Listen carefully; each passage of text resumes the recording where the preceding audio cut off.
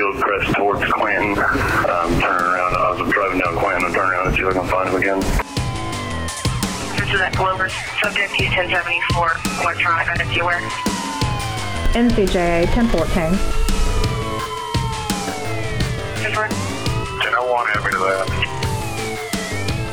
10 quarters to 11, 1205. NCJA 1014.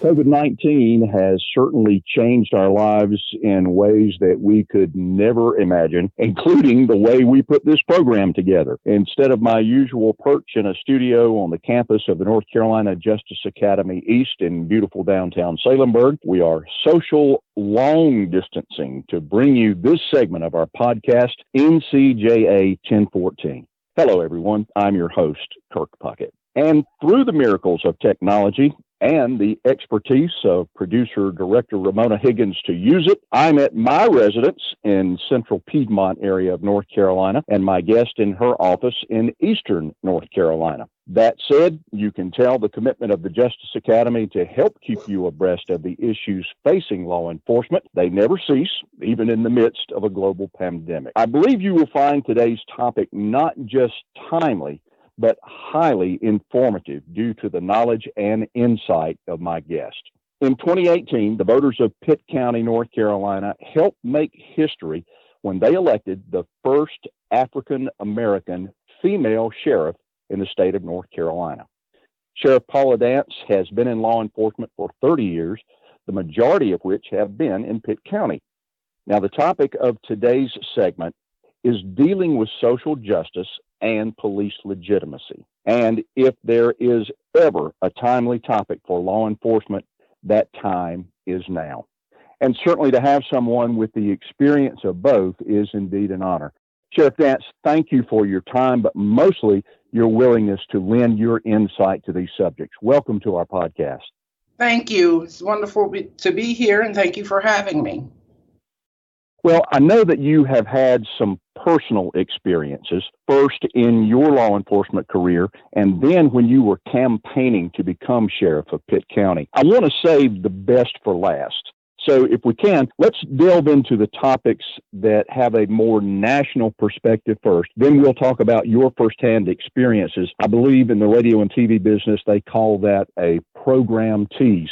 So let's get right down to some of the things that have a more national perspective, and then we'll come back to North Carolina. First, the current disparities in the criminal justice system bring about questions of inequality. So my first question is, in your opinion, what are some of the things that we as law enforcement can do to change these disparities? Well, the disparities in the criminal justice arena is often not the result of overt racism, but rather an unconscious implicit bias. These biases often occur during split-second decisions that drive arrests, shooting deaths, and the incarceration of Black and Latino men. Implicit bias, as we know it, is the automatic association that people make between groups of people and stereotypes about these groups. Some areas that we as law enforcement can change these disparities is by raising awareness of implicit bias among public leaders and law enforcement officers. Change should begin with the fundamental understanding about implicit bias and how we recognize these biases within ourselves. Another change would be to put in policy or to put policy in place that limits the impact of bias. I believe an example of this is, for example, if you're the pursuing officer, you should not be the same officer who puts handcuffs on a suspect. This very policy adjustment can disrupt the strong emotions that are often felt by both the officer and the person being arrested. So that's just one example that I would give in that particular policy and how we do business. Well, and I think that is an absolutely awesome example, whether it is a vehicle pursuit or a foot pursuit. Those of us who have been involved in those before, for lack of a better term, at the conclusion, you're really amped up because the you want this thing to conclude safely for both you and the suspect, but I certainly have experienced those times when I caught up to that individual and the only thing that I could think about in my mind was securing that person as quickly as possible, and sometimes not giving a great deal of thought about how that security went in. So that is an absolutely perfect example that you've come up with. And that is a policy change. And that is, I believe, what a lot of law enforcement agencies in this country are having to do now. If they haven't already, they're certainly in the planning stages. And I'm sure that's happening in Pitt County as we speak. Absolutely. Part of this whole process, I think, is about trust. We've all seen the news accounts of just a general division of where people are in law enforcement. Some that trust law enforcement implicitly, and some that are on the other side. You know, we've heard that term, defund the police. So gaining the trust of all citizens, reducing that biased policing that you talked about, and helping curb the us versus them perspective certainly is going to be a difficult challenge given the current climate. So how can we restore the faith in the brotherhood of law enforcement and build mutual respect throughout the agency and, more importantly, in our communities? Well, we can begin to build this respect by transforming the conversation between police and the community. You know, I often say it's a two-way street and we have to meet in the middle. But when a law enforcement agency cultivates a diverse workforce, preferably by hiring from within the community it serves, it sends a strong message of equality throughout the community. This often creates conditions within the agency for contact between groups and can reduce negative implicit bias among officers and the community. So when we're taking people from the community and hiring in a diverse way, then it sends that message that, you know, we want to be able to have officers that can identify with the community in which they serve and have a vested interest in that identification and making a more smoother and easier way to open those lines of communication.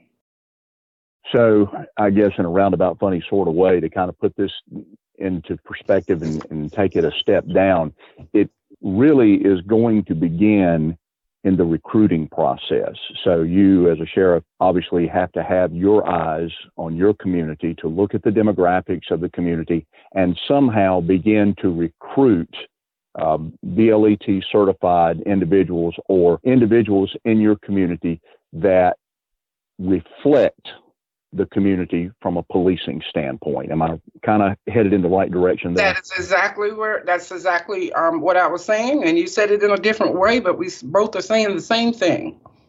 My wife says I do that a lot too. So let's talk about some of the more hands-on of the nitty-gritty of policing. I've heard police chiefs say that, and sheriffs as well, that sometimes policing is not pretty. And it's not pretty because of the things that police officers are sometimes forced to do. That's going hands-on. That's using an ASP or a baton. That's using pepper spray. That's using the taser. And sometimes, unfortunately, that's also using a handgun. But before it gets to that point, more and more training is going into de-escalation tactics and techniques. And these are actions used by officers when situations warrant it without compromising the position or the priorities of law enforcement. So, you know, you and I and most of the officers who are listening talk about that force continuum.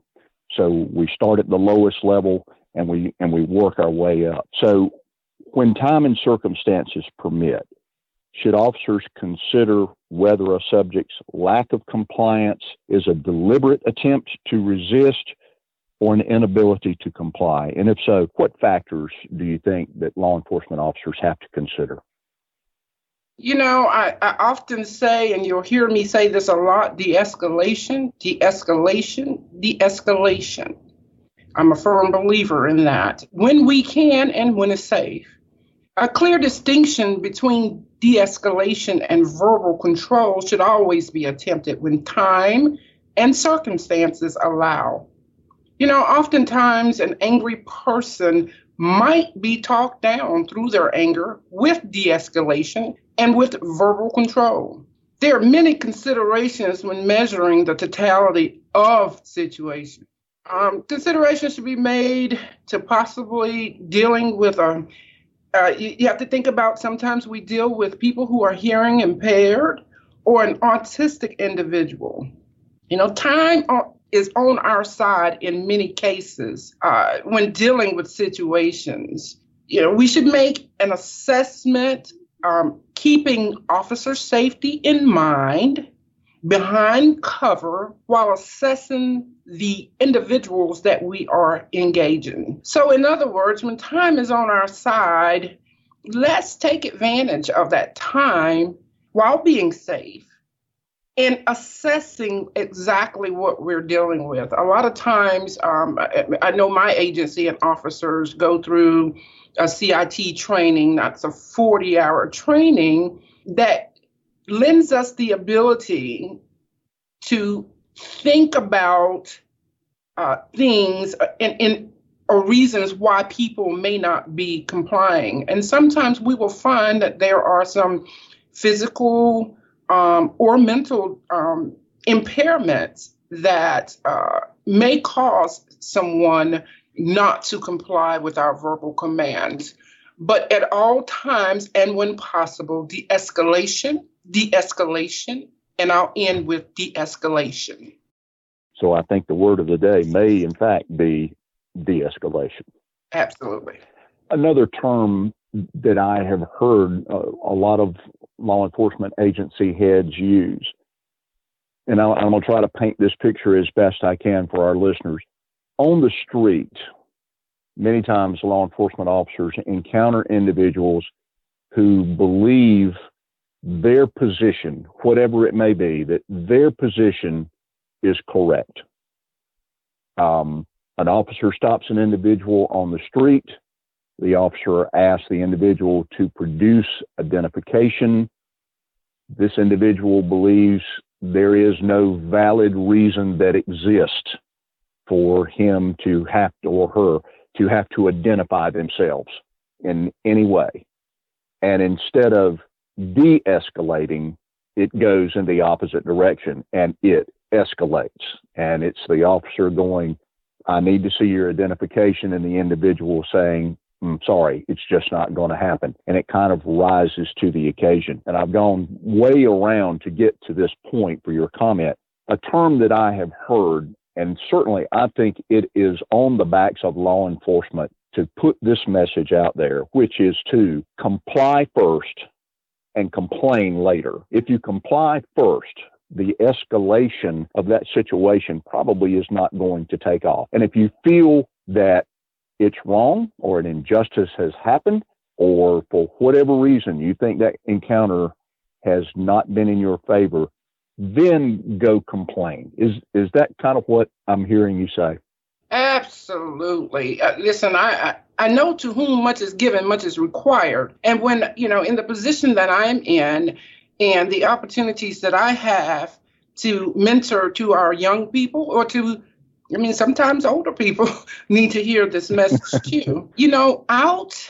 When you have an encounter with law enforcement, no matter what your preconceived ideas of what the law says, it is not the proper venue out there on that scene, in that situation, to address that. There are other venues for issues to be addressed in after the encounter is over. Because you got to remember, we're stopping people. Our adrenaline, our level is already up. as it comes to, not knowing who we are stopping, not knowing what they may possess that could harm us. And we want everybody to go home safely. And I often tell people, I'm not asking you, or we're not asking you to take your hands out of your pocket just because we can. We're asking you that because we don't know what you have in your pocket that may hurt you, that may hurt us. And so the best thing to do, and I always preach it, is comply with the officer. And if you think that something was done inappropriately, then there's always time to go back and file your grievances and have someone else look at it when tempers are down and we're not putting officers or the public in danger.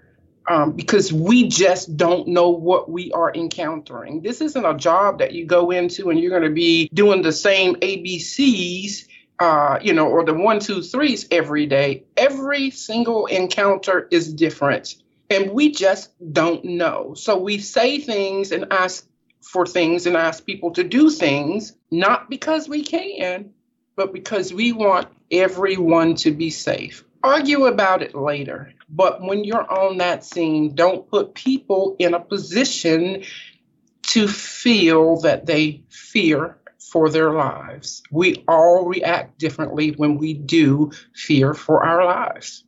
Excellent observation. Thank you, Sheriff. So that leads me into this, that I think the whole encounter between law enforcement and the public comes down to communication. As an instructor in BLET at one time, I used to say to the young guys and girls that I was training, let your mouth get you out of more situations than your mouth will get you into.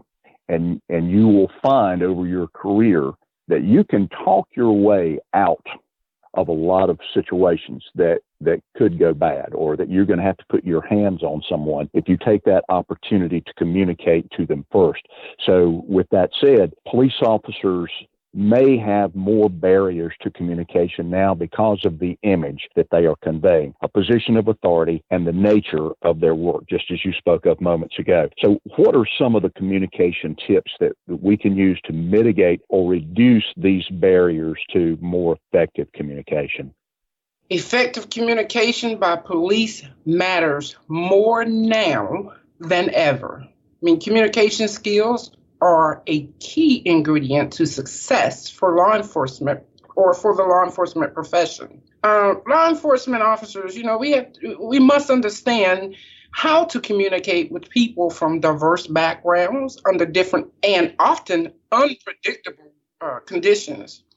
Good communication skills can build trust and foster an atmosphere of mutual respect and empathy. Communication is very important. As an example, with me being a female officer, and I probably can speak for many female officers, we don't have the physical strengths often that men have. So our biggest tool for women is the gift of gab, the gift of being able or being able to effectively communicate to people in a manner that, that they can understand what we're doing and why we're doing it. And that oftentimes gets us out of having to resort to physical altercations. And it has worked for me in a 30-year career. I'm here to tell the story and share for Pitt County, and being a woman after 30 years of this profession. So I'm telling you this from experience, that effective communication matters, and it matters, and it's very important that we are able to use those skills to get us through. And then again, a roundabout funny sort of way, doesn't that tie back to our earlier discussion about recruiting individuals for law enforcement that reflect the faces in our community? Sometimes women just feel more comfortable talking to women. A Hispanic individual may feel more comfortable talking to someone who is either Hispanic or is fluent in that language. So it's really as much of a comfort zone as it is a communication zone, isn't it? Absolutely. I absolutely agree with that. Well, I want to kind of take a hard right turn out of Pitt County and talk about some of your personal experiences. As I noted in the beginning of our segment, your law enforcement career started some 30 years ago. And if I recall correctly, it didn't exactly begin the way that you anticipated. So tell us about your experience of getting into BLET and then your indoctrination of that first job. Yeah, so, and I often tell people, you'll hear people say that, I always grew up wanting to be a law enforcement officer. Well, that was not true for me because I didn't grow up thinking, when I grow up, I want to be a law enforcement officer. It was more of a happenstance that got me into this arena before I realized what my niche was in life. I started off by going into a sheriff's office and working as a clerk / jailer. And then one day I had a sudden epiphany. This is what I love to do. I loved going into work every day. And I used to watch the guys, and I say guys, go in and out and deal with the public that came in and how they dealt with the public by looking at their cases when they would come in and type their reports. And again, it was then that I had a sudden epiphany that this was my niche, this was my career, this is what I wanted to do for the rest of my life. Sent myself through the academy and went to work during the day and went to the academy at night and came back with my certification and says, hey, here I am. I've got my certification and I'm ready to be an officer. They swore me in, gave me a gun and a badge, but then told me that I would have to stay in the office. At that point in Martin County, they did not believe in women being on the road. Of course, that didn't stop me. And it was later in life for me. I was married with 3 children, but I was deterred but determined, and determined not to be deterred. And came to Pitt County and put in an application. It was perfect timing. I was a twofer, as I say, a minority in 2 ways. I was a woman and I was African American. They, within a month, they did my background, and within a month, I was working as a deputy sheriff on patrol here in Pitt County, and have been here ever since. I've, worked my way up through patrol, and within 3 years, I was promoted to sergeant of a newly formed domestic violence unit that we had here, where we were beginning to address the issues of domestic violence. We were realizing how many people we were losing to that as far as their lives. And shortly thereafter, I was promoted to a major crimes investigator, went on to go to, as a major crimes investigator, I investigated some of the most high-profile murder cases here in Pitt County, went on to become a lieutenant of the investigative unit, became the captain of the entire investigative unit at that point, to include the narcotics unit. And then in 2013 was my first major milestone when I became the first female African-American major in the history of Pitt County Sheriff's Office. Stayed in that position until the sheriff before me, Sheriff Elks, whom I love dearly, decided he was no longer going to run for sheriff. He was hanging up his handcuffs and was going to go home and enjoy his family. I looked around me, and of course, I only saw men in the upper administrative area. But I knew that I was the most qualified person to continue to lead this office. I knew that I had a vision that was maybe a little different, but that I wanted to bring that vision to the sheriff's office. And I often tell people I didn't run because I was African American, and I didn't run because I was a woman. I just happened to be the most qualified person to carry this office on, and happened to be a woman and happened to be African American. It has been such a great honor to lead the way for other women in law enforcement, to know that there is not a certain position that you get to, and then that's just it for you. I've broken that glass ceiling, and I have that opening for other women to follow behind and to come through and to continue to break other ceilings. Just an absolute great story. And I'd like to kind of follow through with that, because you had an incident happen while you were campaigning that really ties back to this whole situation that we've been talking about in our discussion. At the end of his third term, Sheriff Elks decided to retire. Obviously, you decided to run for sheriff, and that was 2 years ago. But there was an incident, actually a defacing of one of your campaign signs. Talk about that, and please feel free to include your feelings after you saw it. Yeah, so, running for sheriff for me I knew would have several obstacles. One being a female, and there'd never been another female. And certainly there was those conversations about the ability of a woman to lead an agency. The second obstacle was the race, my ethnicity, what color I was, what I looked like. And,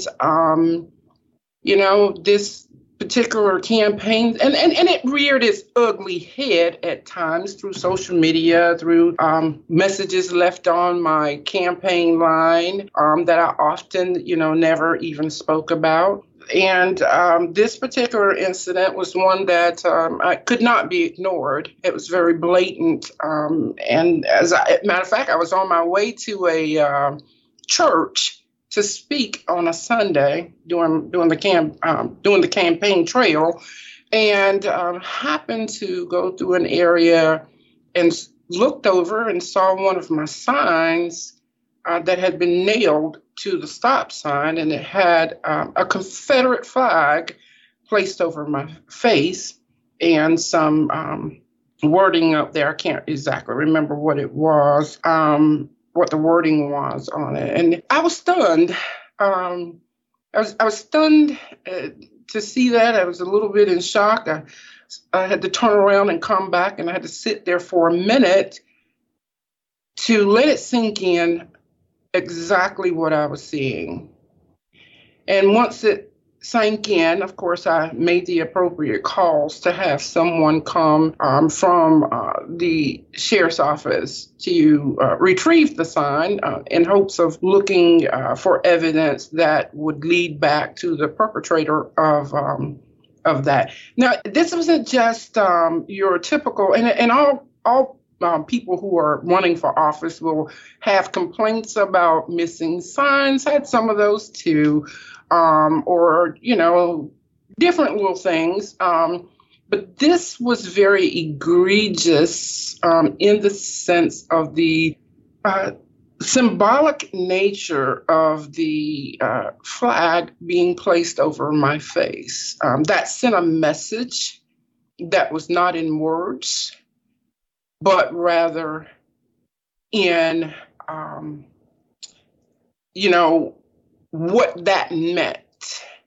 And so certainly, that information was turned over to an outside agency. Unfortunately, they were not able to retrieve any evidence to tie it back in. Since then, since I've been sheriff, I have given some further information that I learned through another investigation of where this possibly came from. But yes, it reared its ugly head. And I think that was more shocking than some of the messages that were left on my campaign line. But at the end of the day, I had to remember what the goal was. Would I love to fix all of the race relations, that all the ills as it pertains to race relations? I absolutely would. But unfortunately, there's I don't think there's anyone that can do that at this point. And all we can do is continue to do our little part to make those things better. And hopefully it trends across our world and our nation, and everyone would come to recognize that each and every person has some reason for being here and some addition or something to offer to the world in our time. And so mine, I feel, is, in what's going on in the climate that we're facing today, I just feel like I'm in the right place at the right time, and with an ability to understand all around me, because I wear two hats. I wear a hat when I'm in this uniform. I support law enforcement. Obviously, I do every day. I put on a badge and a gun and come out to help protect the people of this community and the people of the state of North Carolina. But there's a point of time that I take this uniform off, and I see the other side of the coin in some respects as well. So I have to find that happy medium, and I have to recognize that I'm a part of both worlds, and I've just got to make it work. It gives me an ability to see both sides of that coin. I am a coin, and there's two sides to me, and I want to live my life and my profession in such a way that is an example to everyone else in the world, in our community, in the nation. Wow. Well, whether you know it or not, you just delivered a very powerful message to both sides of the issues of social justice and inequalities, and I hope people will pay attention. Pitt County Sheriff Paula Dance is the only African-American female sheriff in the state of North Carolina, and one of only a handful of her race and gender in the United States. Our topic today has been social injustice and police legitimacy. Sheriff Dance, once again, an honor to speak with you, and thank you so much for lending your expertise and insight to these topics and for sharing your very deep personal feelings about them as well. Thank you for having me. I've thoroughly enjoyed it. We will continue our discussion on social justice in a conversation with Rocky Mount Police Chief George Robinson in a future podcast segment. Please check back on the Justice Academy website periodically. Until then, you've been listening to NCJA 1014, and as always, please stay safe. I hope you've enjoyed today's podcast. If you have any questions that you would like answered, please contact us. Send any questions or topics you would like to hear discussed to ncjainformation@ncdoj.gov. We're here for you.